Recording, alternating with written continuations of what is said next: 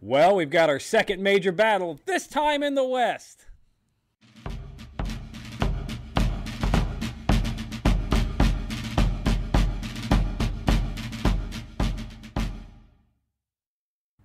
Hello and welcome to Civil War in Hindsight. I'm Lieutenant Tommy. With me, as always, is Prospector Johnny. And this week, Prospector, we've got another battle. Pew, pew, pew, pew. Shooty, shooty, bang, bang. Another one. Yeah, and it doesn't go great for us. Oh, no. No, not in this second go-around. But Is it as bad as Manassas Bull Run, whatever?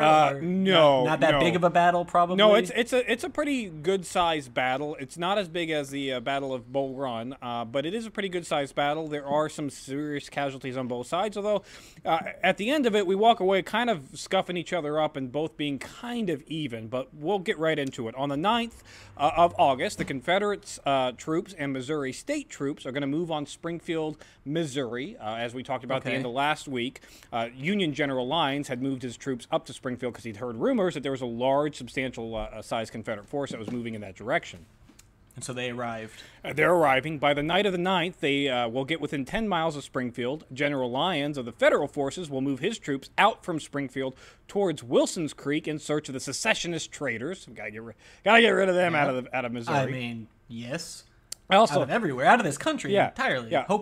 I also have to remind everybody at home, if this is the first time tuning into us, that Missouri is neutral, but their governor didn't like that the state voted to stay neutral, so he raised an army and is now fighting against his own people, which is just asininely ridiculous. Yeah, because he has Confederate tendencies, right? He wanted to join the South and keep all their slavery and everything. Well, Missouri is a slave state, so there is that to consider.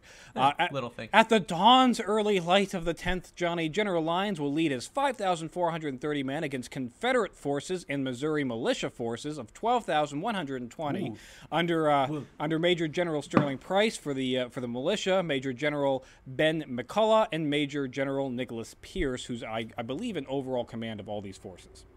All right, so we were marching in 5,000 people to attack a force a defending force of 12,000. Sort of. Yes, they're on their way to attack Springfield. General Lyons is hoping that he can get them with their pants down, catch them by surprise, and get them a little early. And the element of surprise will give him an advantage. That's his thought. Well, that's fair. I mean, you're not going to attack people when you're outnumbered 2-1 unless you have some sort of plan. That seems at least somewhat reasonable. His plan, and this is going to be the first major battle in the Western Front.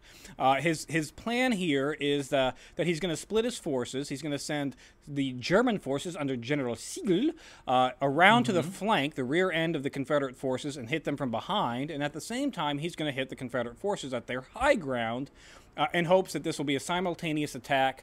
And it'll just disorient the Confederates, and they'll scatter them off into the woods. Right, yeah, kind of split them, attacking from multiple sides, and you're hoping for chaos and fear. Yes, essentially. The problem with this move is by splitting his troops like that, he is going to put his two armies now outside of communication with each other. They're not there's no line of sight. There's no telegraphs. Yeah. You can't send a runner through the enemy lines. Yeah. So the minute that they move in this position, they're outside of communication. So if one their flag guard doesn't do any good if they're out of line sight. So if one of the armies retreats or gets decimated, the other army doesn't know and is going to be left on their own. And then eventually going to also get destroyed, decimated. Sigel is going to draw the first blood in this battle of the Battle of Wilson's Creek. So he's going to draw the first blood. Okay. He's going to attack Confederate cavalry right in their rear, and it's going to be successful. He's going to push them with his artillery at Sharp's Farm. After pushing the Confederate cavalry out of Sharp's Farm, he is going to fail to pursue them any farther than Skaggs Branch, thinking that, all right, they're routed, good to go. He's also going to fail to set up any kind of pickets, and he's going to leave his entire left flank completely and totally exposed to counterattack. So what was the point of anything that he did? He got him kind of running and then just stopped and was like, well, job over, I guess we're done here. And hoping that, I'm guessing hoping that the other army was as successful in doing the same thing? Yeah. Or what? Well, you got to remember, Johnny, that Sigel is he's the German who fired into the unarmed Confederate troops way back a few months ago. So his concept of war and tactics doesn't seem like just the best. No, yeah, but he did his job though. Like he did it, and then stopped. And then it seems like if you're gonna be shooting unarmed Confederates or firing into them, why wouldn't you chase after them? Well, he doesn't. And meanwhile, Confederate forces of the 3rd Louisiana and 3rd Division of State Guard are going to exploit his weakness on his left front. Sigel thinks that the 3rd Louisiana is the 3rd Iowa. The 3rd Iowa wore gray uniforms, so when he sees gray coming towards his left flank, he goes, surely that's got to be General Lyon's troops coming in to reinforce me. Figure it out, guys. Get out of gray. Yep. So what are we doing up in the north? So Sigel, he does not open fire on the Louisiana boys until they're point blank range, firing at them into their flank, and at that point, that's the end of it. That's too late. Sigel's troops are decimated. They are routed, and they run off into the wilderness. Fair enough. Ne'er to be seen again for this battle. While okay. They didn't all abandon the army. Just for this battle. Not a bunch of deserters. They just left the battle. So what ended up happening was the exact opposite of what we wanted. We wanted to send them running, and we went running instead. That's great. Okay. So General Lyons is now left to his own. While all this is going on, he's going to strike at the Confederate camps on their high ground, which will become known as Bloody Hill. He is successful. He disperses the Confederate forces. Complete and total surprise. They're drinking their morning coffee. They're eating their eggs, and shit, a whole bunch of Union guys, and they hightail it and run. Okay, so both ends of it worked at the start. Yes. Yeah. And then Sigel failed to pursue. Then what? Now General Lyons does pursue, but he is going to be held at bay by Confederate Pulaski, Arkansas battery that was able to unlimber in time, turn the guns on the Union forces, and put up enough artillery fire that it prevents Lyons from continuing to push the advance. Unlimber, I assume that they just got it out of the wagons. Yes, yeah. Okay. That's what unlimber means. Yep. So General Lyons is forced to retreat back to the high grounds on Bloody Hill and dig in and wait and see what happens. At least he has the high ground there. He does have the high ground. General Price of the Confederate forces is going to lead 2 separate counterattacks against Lyons' forces, and he's going to get decimated with both attacks. Because we have the high ground. Because we have the high ground. And a large reason why this doesn't work for the Confederate forces is they don't have enough bullets. Oh. Yeah, they have limited guns, limited bullets, and they don't have enough. So do they ration them, or they just run out real quick? They're rationed. I mean, they're being rationed. They're being rationed before, and then they run out as the charge happens, and like, all right, we got to go back and get some more. And they go up again. Oh, crap, we got to go back and get some more. So it's not going well. General Lyons sees the second repulsion as an opportunity here to continue to press his advantage. So He's already been wounded twice. He's already been minorly wounded and shot twice. General Lyons. But he's like, you know what? No, now's the time. He gets on his pony. He draws his saber. All right, men, onward. He's at the front of the charge, going down the hill, where he's going to get shot in the chest, through the heart, and die on the spot.